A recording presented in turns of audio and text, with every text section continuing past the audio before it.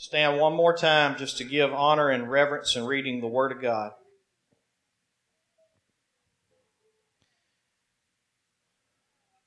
And if you need to be seated, God understands. Don't feel bad about it whatsoever. Revelations chapter 3, beginning in verse 14. And to the angel of the church in Laodicea write, the words of the Amen, the faithful and the true witness, the beginning of God's creation. I know your works. You are neither cold nor hot. I would that you were either cold or hot. But because you are lukewarm and neither hot nor cold, I will spit you out of my mouth. For you say, I am rich, I have prospered, and I need nothing, not realizing that you are wretched, pitiable, poor, blind, and naked. I counsel you to buy from me gold refined by fire, so that you may be rich, and white garments, so that you may clothe yourself, and the shame of your nakedness may not be seen. And buy salve to anoint your eyes, so that you may see. And those whom I love, listen to this very closely. He's talking about a church who disgusts Him, right? That's what it means when He says, I spit you out of my mouth, right? When you spit something out of your mouth, it's disgusting, right? He's talking about a church and a people who disgust Him. But listen to what He says. Those whom I love, I reprove, and I discipline. So be zealous and repent. Behold, I stand at the door and knock.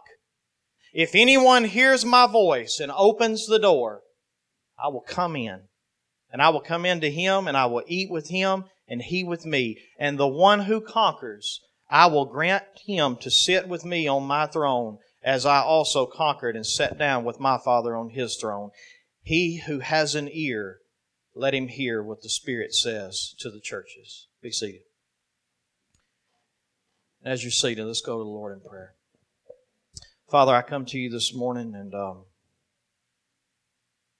Lord, I want to ask you first off to forgive me from where I fail to recognize how much I need you. Father, I know that that's the heart of this church. That's the root of their problem, Father. They think they don't need anything. And Father, it's not by them actually saying it. Lord, it's the way that they live. They live every day and they wake up every day. And Lord, they go through so many days and never even acknowledge you. So Father, in essence, that's us saying to you that we don't need you. We have everything we need. And Father, I ask you to forgive me where I have been this way. And Father, I pray this morning that, Lord, you would speak to all of us from this word.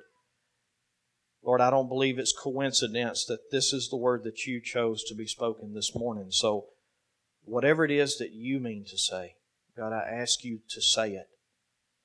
God, I pray that you would cause my mouth to not be able to speak my own words or my own opinions or my own feelings or my own emotions. God, shut me up. And Father, I pray that you speak only your word and only what you mean for your people to hear this morning. And Lord, after this is over, I pray that no one will be able to say that they heard a good message from me. But Father, or no one will be able to say they heard a bad message from me. Father, I pray that everyone will be able to listen and say, we heard nothing but the Word of God. And Father, I pray that no one leaves here today without it changing everything about who we are. Your Word is living and it is powerful. And it would be a shame for us to walk out of here today and not allow it to change us. So Father, I pray you help us open the doors of our hearts. And Father, receive your Word. And Lord, you change us into everything you mean for us to be. And God, I thank you and I pray for this in Jesus' name. Amen. Today I'm looking at the last church in our series in the book of Revelation. We've been going through the 7 churches of Asia Minor. And in this book, I want you to understand that basically what you're seeing here is a progression of the way the church is going to be throughout the years of waiting on Christ to come. I'm not going to get into it this morning, but if you were to go into the very next chapter, the church is no longer seen after this right here. The church is gone after this. And one of the things that we've been seeing is a prophetic vision of what the churches are going to look like as the years pass by and it comes closer for the time for Christ to come back. One of the things that you see in this right here is that by the time we get to this last church, Laodicea, the church is literally a church that honestly is disgusting to Jesus Christ. That's the truth of it. By the time we get to this point right here in time, the church is going to be at a point to where if many of them are even saved, they're disgusting to the Lord Jesus Christ at the way they bear the name of Christ and the way that they live. So I want to look at this church today and see what we can learn from it. You might remember that we've went over churches that, for instance, the church at Pergamos. Whenever we looked at it, it was a church that God actually commended them on things they were doing in there, but they were a church that tolerated sin. In other words, there were sins that were in there that everybody knew was wrong and everybody taught against it, but instead of actually attacking it, they just kind of ignored it and they just went on their way. And He reproved them and He rebuked them because of that. You get over into Thyatira, and they were a church that was actually in full compromise with sin.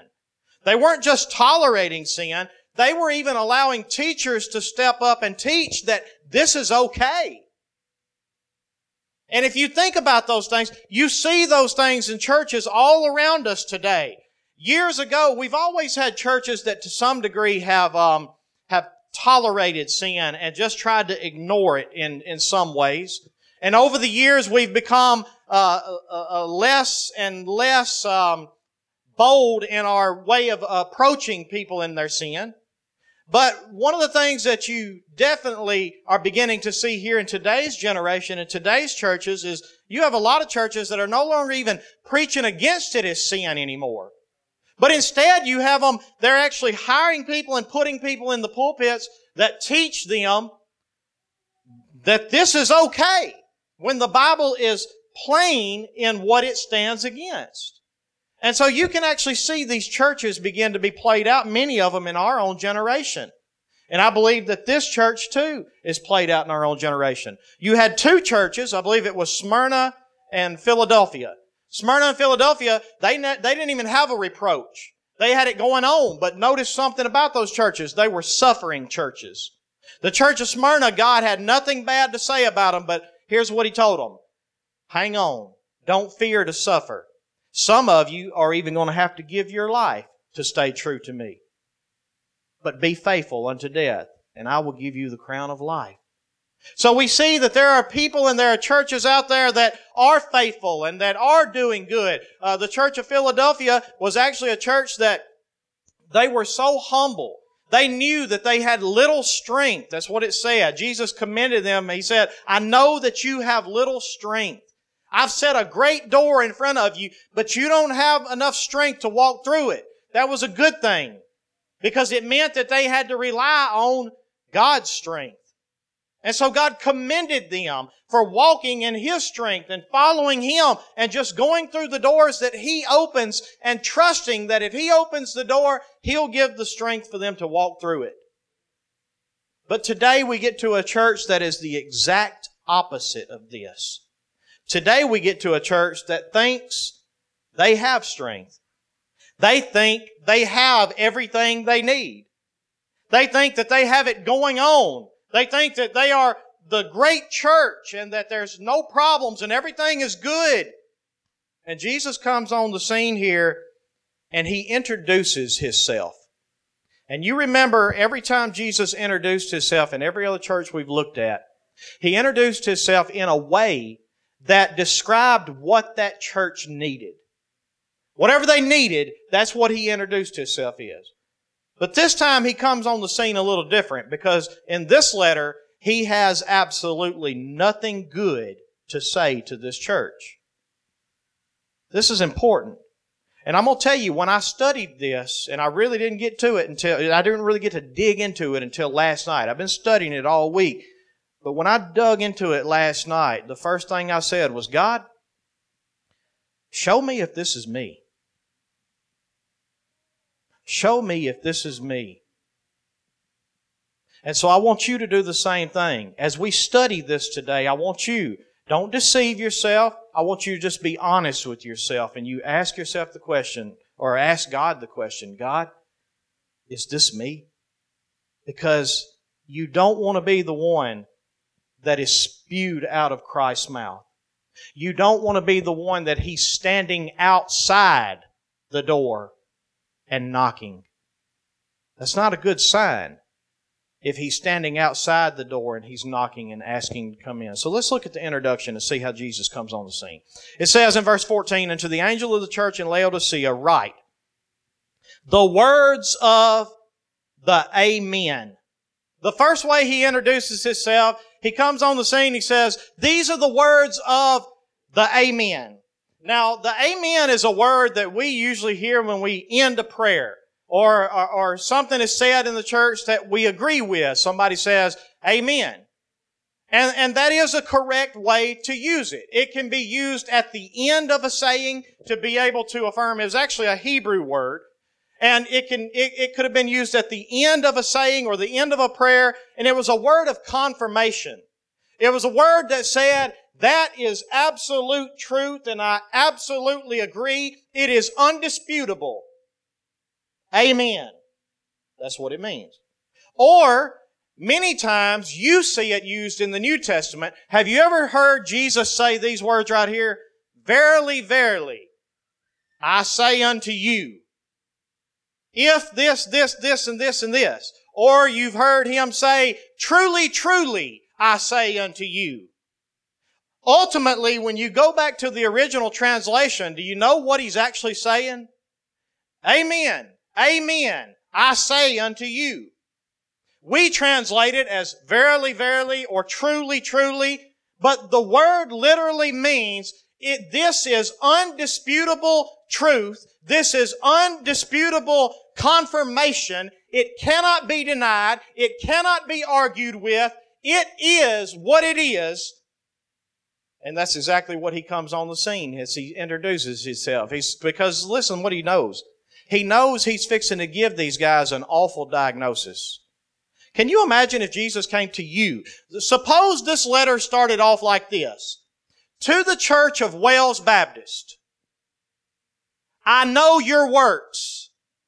You're neither hot nor cold. I wish that you were hot or cold.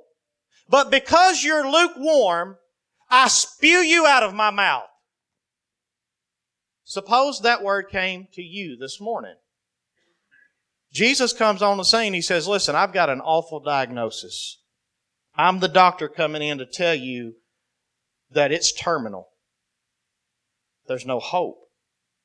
I'm the doctor coming in telling you that this is a terrible diagnosis. But here's one thing that you need to know. It's the truth. It cannot be disputed. You better listen to it. You better not ignore it. You better not deceive yourself. You better listen and you better act on whatever I tell you to do. These are the words that are absolutely undisputable. They are confirmed. Verily, verily, I say unto you these words. So He comes on the scene. He says, these are the words of the undisputable final confirmation. And these are the words of the faithful and the true witness. Another thing that He's trying to get across to them is this. The awful diagnosis that I'm bringing against you, not only does it come from the final, undisputable Word of God, but it's also faithful and it's a true witness. What does a witness do? Why do you call a witness to the stand? They give an account of something that they've seen or something they know, right? Well, here's what Jesus is saying. I'm fixing to give a diagnosis, and you don't have to worry about one of your church members giving witness against you. Guess who you got to worry about? The faithful and the true witness. Jesus Christ, when He stands and He gives witness against you or for you, it's faithful and it's true. Do y'all get that this morning? These are the words of the faithful and the true witness. They will not be disputed. They are final, and it is absolutely accurate. And then he ends this thing and he says, or ends the introduction. He says, these are the words of the beginning of God's creation. Now listen, this right here could be translated several different ways, and this is a correct translation, but here's the problem with this translation.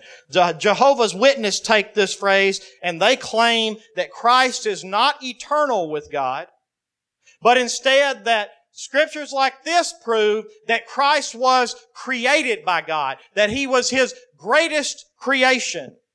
And there are many issues with that, but to get into the context of this letter, or to figure out why he wrote this letter and what's going on in this letter, you've actually got to go back to another book to see what he means when he describes himself as the beginning of God's creation. So, for instance, and I'll give a little history on it in just a minute, show you a few pictures that are pretty neat.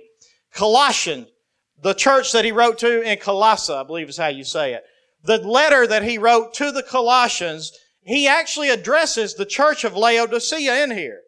Colossians is actually, I think it was 6 or 8 miles away from Laodicea. You had a tri-city here. You had Laodicea, and then you had Colossae that was 6 to 8 miles away with its mountain region. And then on the other side of this thing, you had a city called Hierapolis, I believe is what it was called.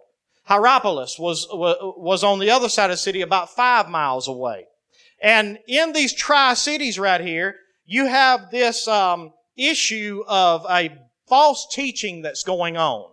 So Paul writes the Colossians and he addresses it. So we'll go through these verses right here. In Colossians 1, chapter 15 through 20. Go with me on that. It says, He is the image of the invisible God, the firstborn of all creation. Now here he's talking about, when he says the image of the invisible God, he's talking about Christ in the flesh, right? He's talking about when you see Jesus Christ in the flesh, what do you see? You see an image of the invisible God. And Christ is the firstborn of all creation in the flesh. But look at verse 16.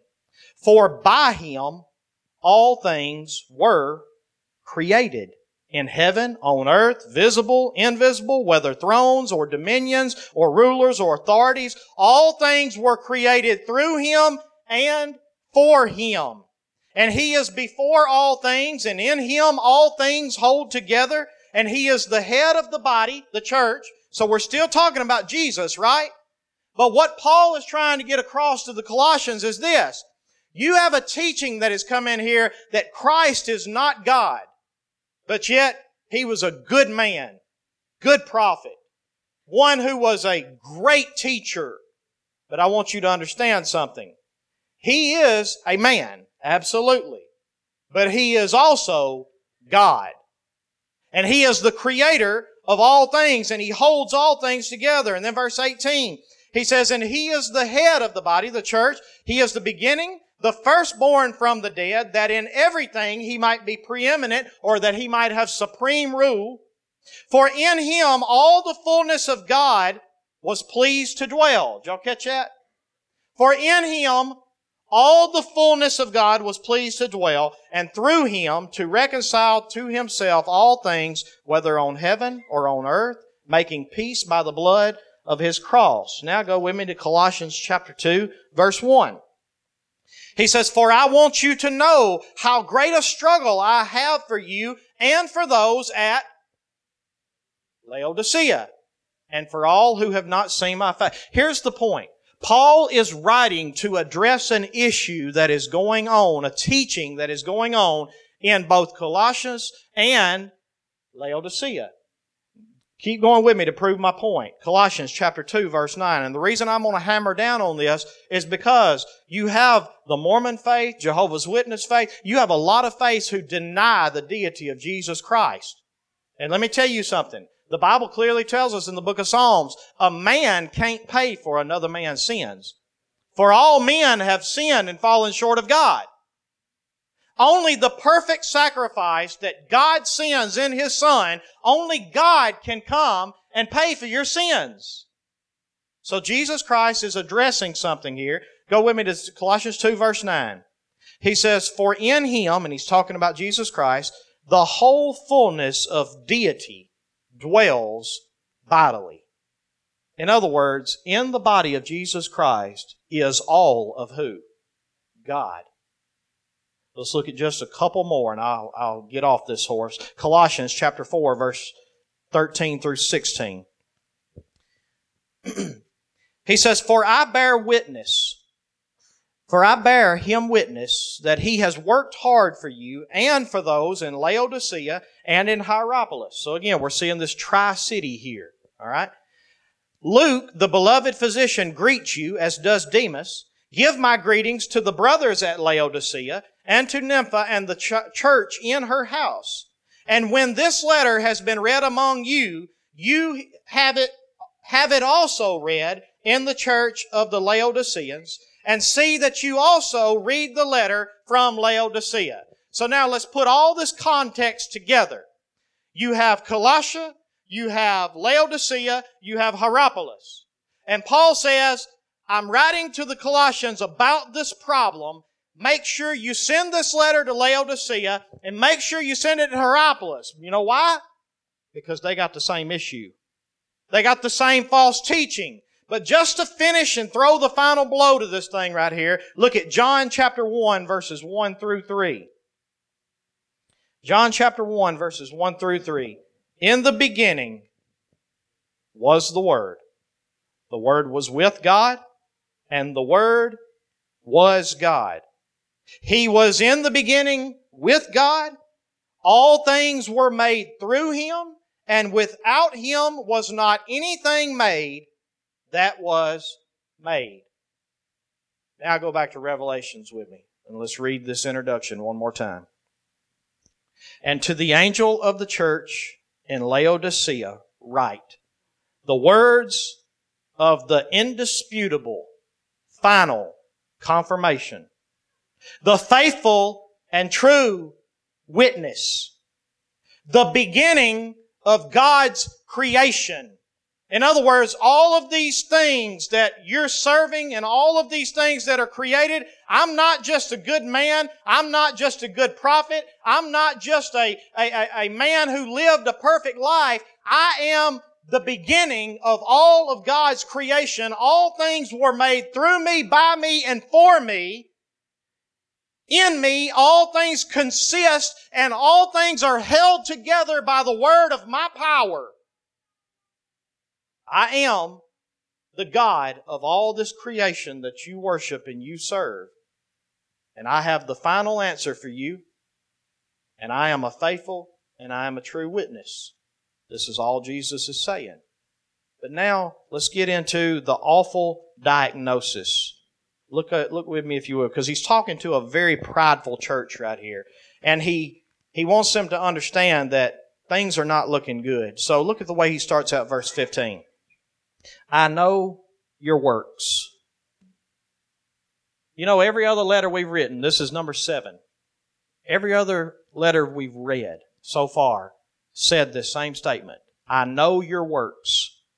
But normally after this statement, there comes something good. He says, I know your works. I know you're faithful. I know your service. I know your love for the brethren. He says something good. But in this right here, he starts this letter and the only thing he says is, I know your works. That's it. We stop. I know your works. Normally there's some kind of condemnation, but not here. Nothing but an awful diagnosis. And here's the diagnosis. You are neither hot nor are you cold.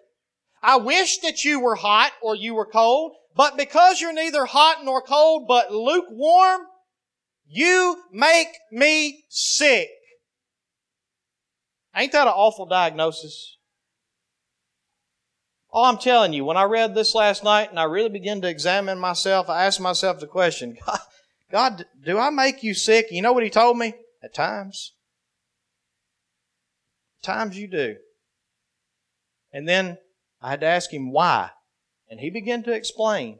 So he don't leave you without answers. He's fixing to give you the answers here in just a minute. So he gives this awful diagnosis. But to understand this context, to understand what he's saying right here, I want to go back and give you just a little bit of history on Laodicea. First off, Laodicea was very rich, okay?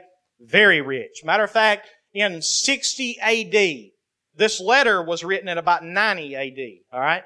In 60 A.D., a great earthquake hit and destroyed this place. Every other city around here received aid from Rome to rebuild. Laodicea said, thanks, but no thanks. We don't need your money. We'll just rebuild ourselves. They're a very rich town. They're a banking town. They're literally on a crossroads. They're one of the major metropolis, I guess you could say. And there's a north-south trade road that comes through Laodicea. There's an east-west trade road that runs through Laodicea. Normally it's one or the other. This is an intersection. People come from every direction to this town. It's a banking town. There's so much gold in this town that the Jews were supposed to pay a temple tax every year. It was half a shekel. Every Jew over the age of 21, male over the age of 21, was supposed to pay a half a shekel of gold temple tax. All right? Well, there was so much gold in this place that in order to protect the currency of all Asia Minor, the governor of Laodicea said, I want to make this place Fort Knox. You know what Fort Knox is? In other words, I want to store all the gold up here so that the currency holds its value. All these coins that we have, they will hold its value from this gold that we have right here. And in this time that he wanted to keep this gold in the city, here's what he did. He told the Jews, no gold leaves this city for any reason. Well, the Jews disobeyed him. And they decided they're going to pay their half a shekel gold tax anyway. Well, when they collected it all, the governor found out about it. He intercepted the gold. He took it all in, and it came out to be somewhere around 7,500 shekels of gold. Now, if that's how many Jews were in this town, and it's a pagan city, remember, each Jew had to pay half a shekel. Now, I'm not real good at math, but if there's 7,500 shekels he collects, and there's half a shekel per every Jew over there, just the ones over the age of 21. That's a very, very large population, and all of them are rich. So this is a very rich, very, very wealthy, gold-wealthy banking town. This was a town that had a flock of sheep that had such a silky wool that literally they were famous all over Rome, the Roman Empire. People came from everywhere to have to buy their wool and to buy their clothes. So they had these sleek black clothes that they came from these sheep. So again, they were famous for their black wool. They were famous for producing an eye salve. All this context is important for you to understand the letter. So stay with me. They had a powder that they actually made in this place. They produced it in this place. And when they mixed this powder together, it formed an eye salve that if they would take and put it in a paste over an eye infection of any kind, that it would heal the eye infection and they would be able to see out of their eye once again. So again, this was a place of a healing center for the eyes. This was a place of wealthy clothes. Basically, if you wanted an Armani suit, you know where you went in Greece to get it? You went to Laodicea.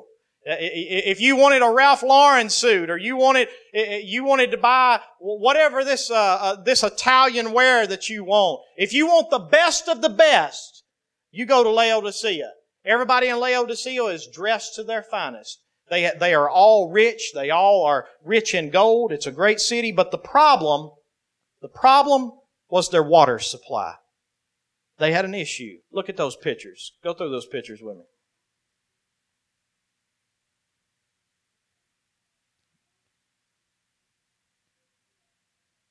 Get my media team on it. While they're finding those pictures, I want to remind you, you've got Laodicea, right? You've got Colossia, which is, Colossia is a mountainous area that has this cool water that runs down about 5-6 miles away. Then you got Hierapolis. Hierapolis is a place that has hot springs. So they got hot water over here on this side that people come from all over, still do today. I'm going to show you beautiful pictures. I'm going there one day. But they go to this place, to these hot springs for the therapeutic value. And then they go to Colossia, and there's this cool mountain that comes from the snow that melts off the mountain. But all of it, no matter where they get it from, has to travel. They are pretty certain that they got their water from Hierapolis, from the hot springs. Here's why. Here's some water lines that they have dug up in the last 10 years that came from the water source to Laodicea. You see a problem with it? It's caked up with what we call calcium carbonate. It comes from, it basically precipitates out of hot water or warm water, and it clogs the pipes up. So here's some pipes from Laodicea. Go to the next one. This right here is two lines. There were two water lines that come from two separate sources, but both lines had the same problem. They were above ground, and they would travel 5 or 6 miles or more, and by the time they traveled, even if it come from the cool water, by the time it got to them in this 100-degree temperature of this place they were at, the water's going to be warm at best by the time it gets to them. Or if they have it coming from the hot springs, the best case scenario is it's only cooled down just a little bit by the time that it gets to them. But these are two of the water lines that are actually running to Laodicea today. Go to the next picture. This right here is Hierapolis. Beautiful place. It's a big tourist attraction in Greece. This was just a few miles, and this would have been probably where their water source come from. But these are hot springs, and you'll see pictures of people bathing in these hot springs, and they are all over the mountainside right here of Hierapolis. These little pools of hot springs. Go ahead and go through the next few. This is another picture of it. Ain't that beautiful? This is another picture of it. And like I told you, if the Lord lets me, I'm going. I'm going to this place.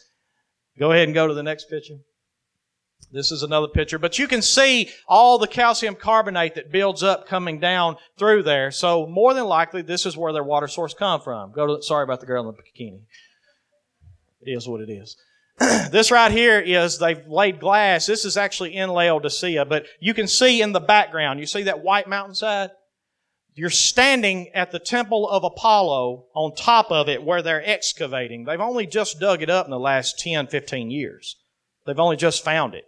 But you're standing on the Temple of Apollo right now, and you can look underneath the glass and see the excavation that they're doing. But then in the background, you can see how close Hierapolis actually is. It's just right there. Go on to the next picture. This is actually they call it the Colonnade Street, I believe is what they called it. But this is just the main walkway that went through Laodicea. Again, just a very rich town. Go ahead and go through the... And then that's a picture from a side looking back at the Temple of Apollo. And then you can still see Hierapolis back there in the back. And go to the next one, if there is any more. And then again, this is one of the corners of the Temple of Apollo. You can see all this was hand carved. Go ahead and go to the next one. This is the front entryway going into the Temple of Apollo where they worship. Go ahead and go to the next one. This is one of the corners, and you can actually look up at that corner, and if you could get close enough, the detail in this thing is amazing, the work that they put in to building these things. I don't know if I have any more. Is there any more? That's another corner. That's another front entryway of the Temple of Apollo. And then that's just another view of the city and just some of the ruins that are left. But basically what I want you to understand is that when you see the understanding of what the city had, what their problem was, think about it like this. They are a rich city full of gold. They have great clothes that come from the black sheep that they have there, the silky sheep the wool that they get from them. And then they are also a city that is a banking town. They have eye salve, so they're known for healing of the eyes.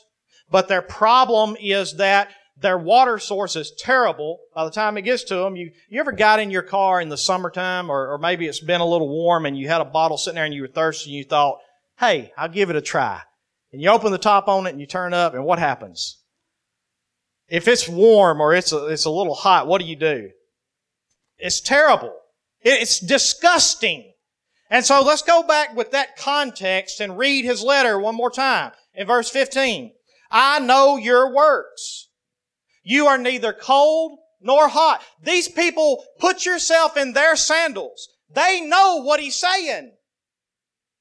They've tasted this water. They know what He's talking about. I know your works. You're neither cold nor hot. I wish that you were either cold or hot, but because you are lukewarm and neither hot nor cold, I will spit you out of my mouth. And then, here's the question. Why, Lord? Why does lukewarm Christians make you sick? Number one answer.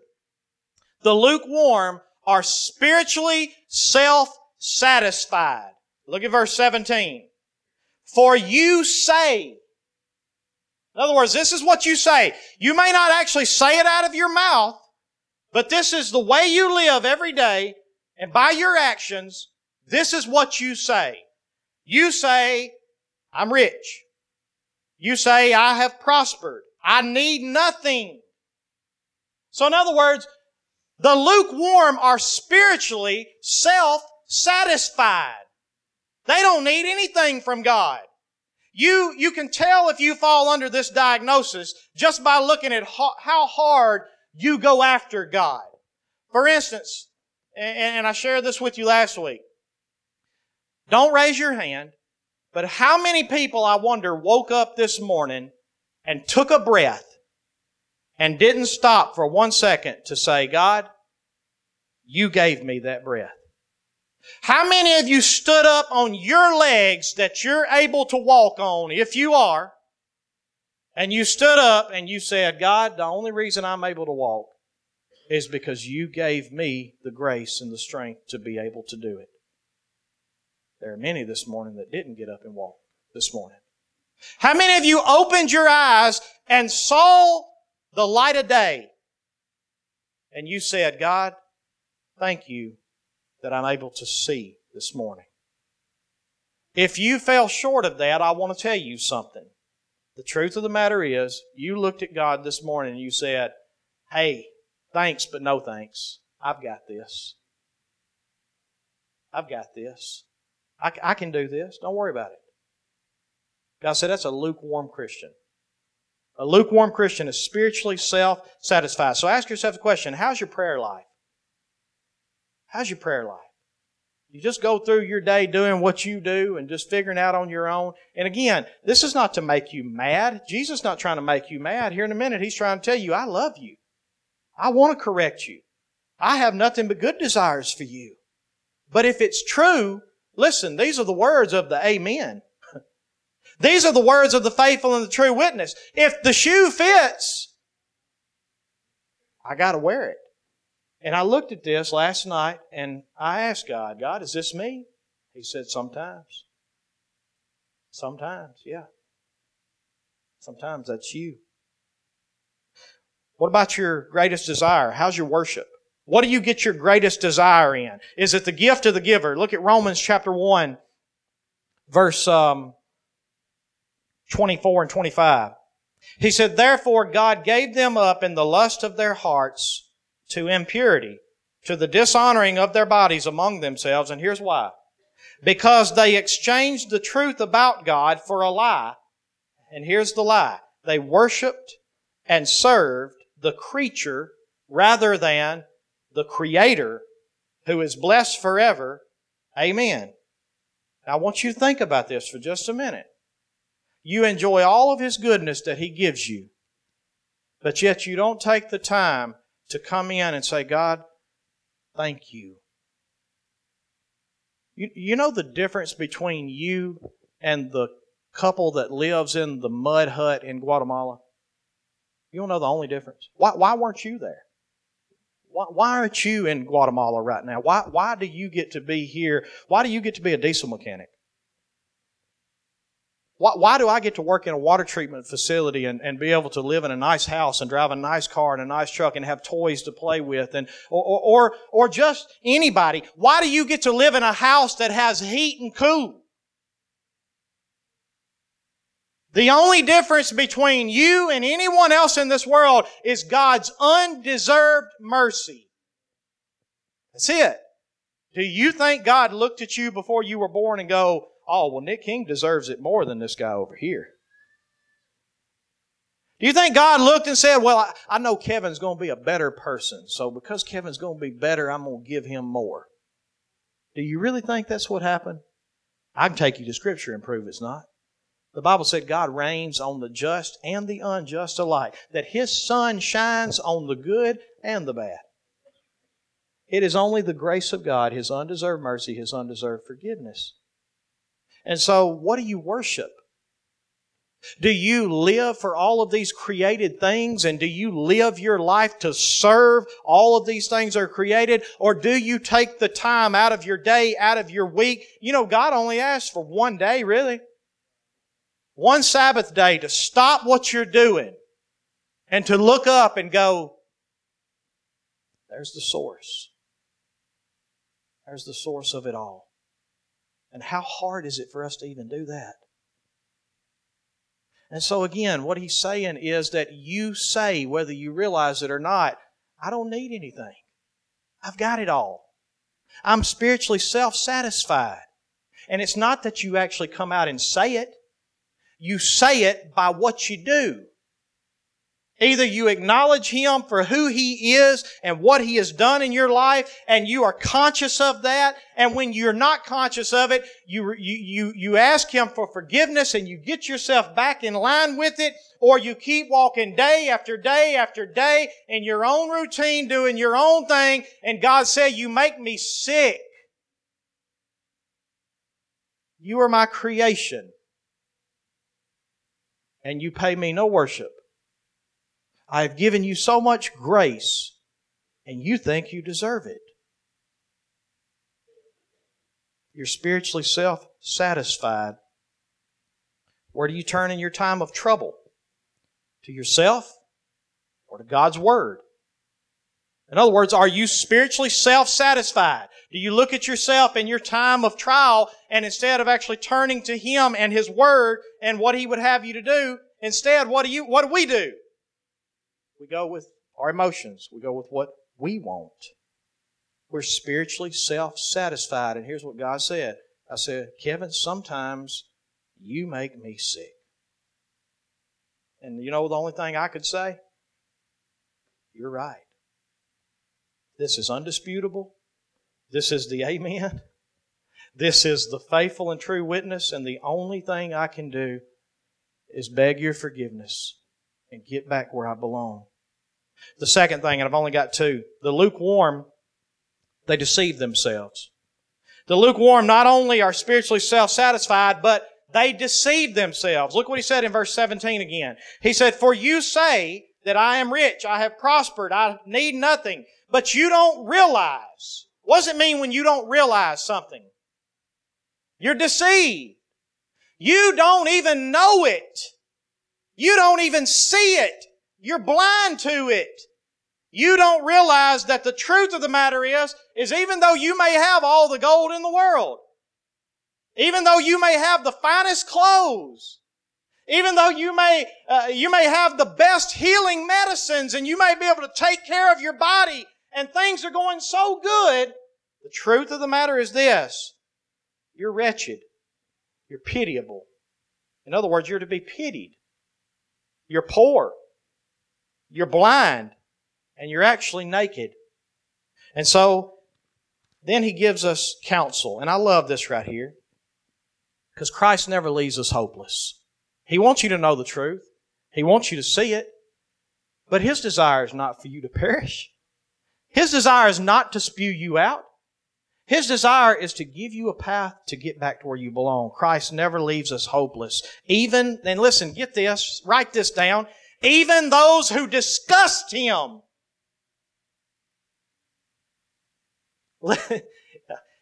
Please get this. Even those who disgust Him, He never leaves hopeless. He desires for them to turn from their evil ways. So look what He does in verse 18. I counsel you. I'm going to give you counsel. I'm going to give you direction to follow. I counsel you to buy from me gold refined by fire. Basically, here's what He's saying. Replace your poverty, because even though you don't see it, you're broke. You have all the gold in the world, but you're broke. I've said this before, but I can't help but say it again. My granddaddy, and He's a Christian man. As far as I know, he put his faith in Lord Jesus years ago. But he's never borrowed a dime in his life.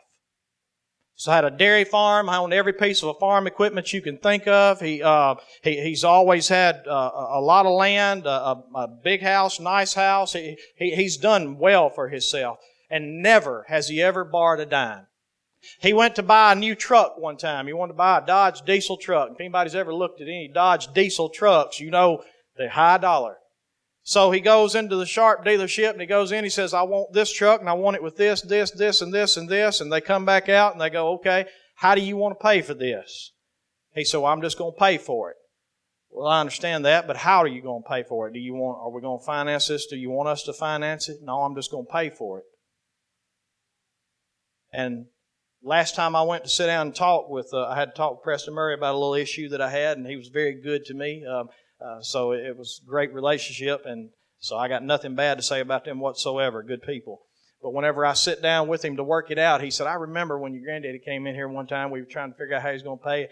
He said he just got out and he just paid cash. He said he's never borrowed a dime in his life. He's always had it all. Still has it all. Sold his farm, built a big old house in Columbia, living nice, got a big old nice building, and still doing very well for himself. But right now, you know where he's at?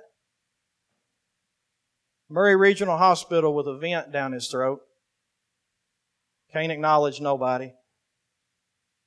If he had 100 sackfuls of gold beside of him, would he be rich? At the end of the day, what does it profit you if you gain the whole world but lose your own soul? You don't know how many bedsides of people I've sit beside that worked their whole life living for this. And then when they come to the end of their days, or the doctor comes in and says, that's it, it's terminal. What does it matter then? Does it matter at all? And so he says, I counsel you to buy from me gold refined by fire. In other words, lay up your treasures in heaven. It's okay to live for this stuff down here as long as you're just enjoying it and you worship me, but when you live and your life is consumed by these things, you think you're rich, and yet you're broke. You're naked. You're blind. So I counsel you to buy from me gold refined by fire. Let's go through these last quickly. So that you may be rich. You will be rich if you lay up treasures in heaven. And I counsel you to buy white garments from me. Remember, they had these black garments, remember? Jesus comes on the scene. Here's why He says, buy white garments from me. In other words, white garments have always represented righteousness that Jesus gives, and only Jesus gives. And He says, I have white garments that you can buy from me. But how do you buy garments, and how do you buy treasures in heaven when you're broke? One last scripture and we're done. Isaiah 55, verse 1 through 3. Isaiah 55 says, come, everyone who thirsts. Come to the waters, and he who has no money, come, buy and eat. Did y'all catch that? He who has no money. In other words, he who recognizes that he's broke, come buy and eat. Come buy wine and milk without money and without price. Why do you spend your money for that which is not bread? And why do you labor for that which does not satisfy? Listen diligently to me and eat what is good and delight yourselves in rich food. Incline your ear and come to me and hear so that your soul may live, and I will make with you an everlasting covenant, my steadfast, sure love for David. What are the requirements to buy from Jesus when you have no money? Come, hear, incline your ear, listen, believe. If I tell you I'm going to make an everlasting covenant with you, guess what? It's done deal. Only thing I ask you to do is come, hear, listen.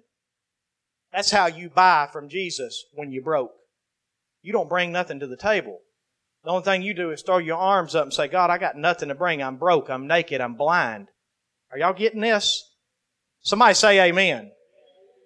It's undisputable whether you say amen or not. But you buy from Jesus even though you're blind, broken, naked.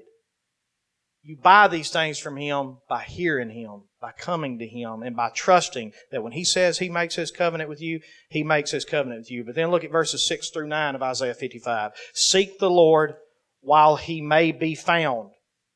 Call upon Him while He is near. Let the wicked forsake his way and the unrighteous man his thoughts, and let him return to the Lord that He may have compassion on him. The last step is you can't stay where you are. Guys, listen to me. You can't stay where you are. If you're staying where you are lukewarm, you are self-satisfied, and you are self-deceived. And I'm telling you right now, Jesus is saying, you disgust me. But there's hope. I counsel you. Come, hear me, listen to me, trust me. Let's finish up in Revelation chapter 4, verse 19. Or actually, let's finish verse 18.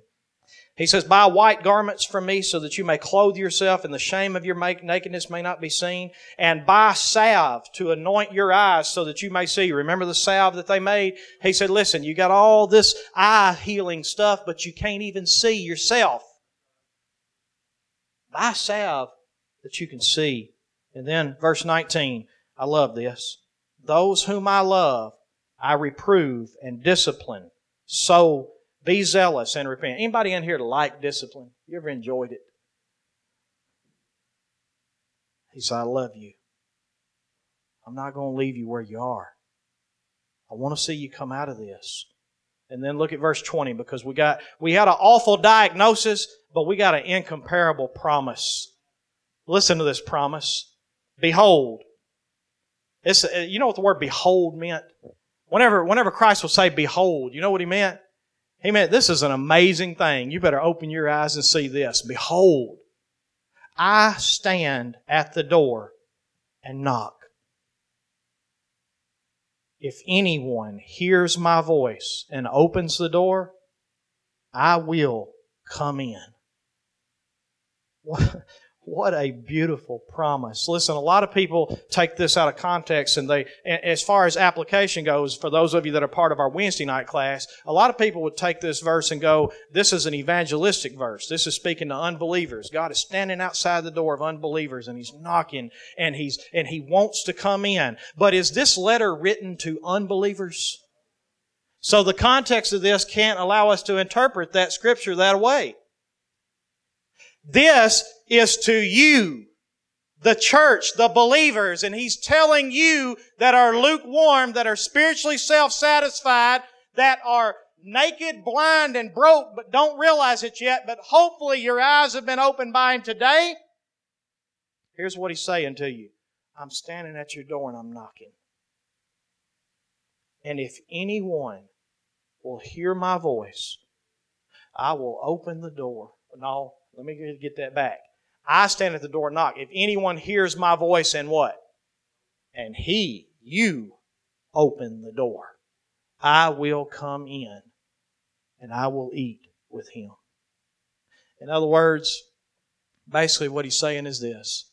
I have no greater desire than to come into the innermost rooms of your life. I want to sit down and watch TV with you.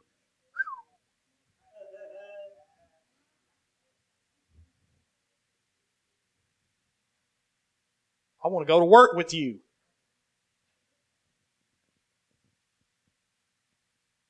I want to be in every area of your life.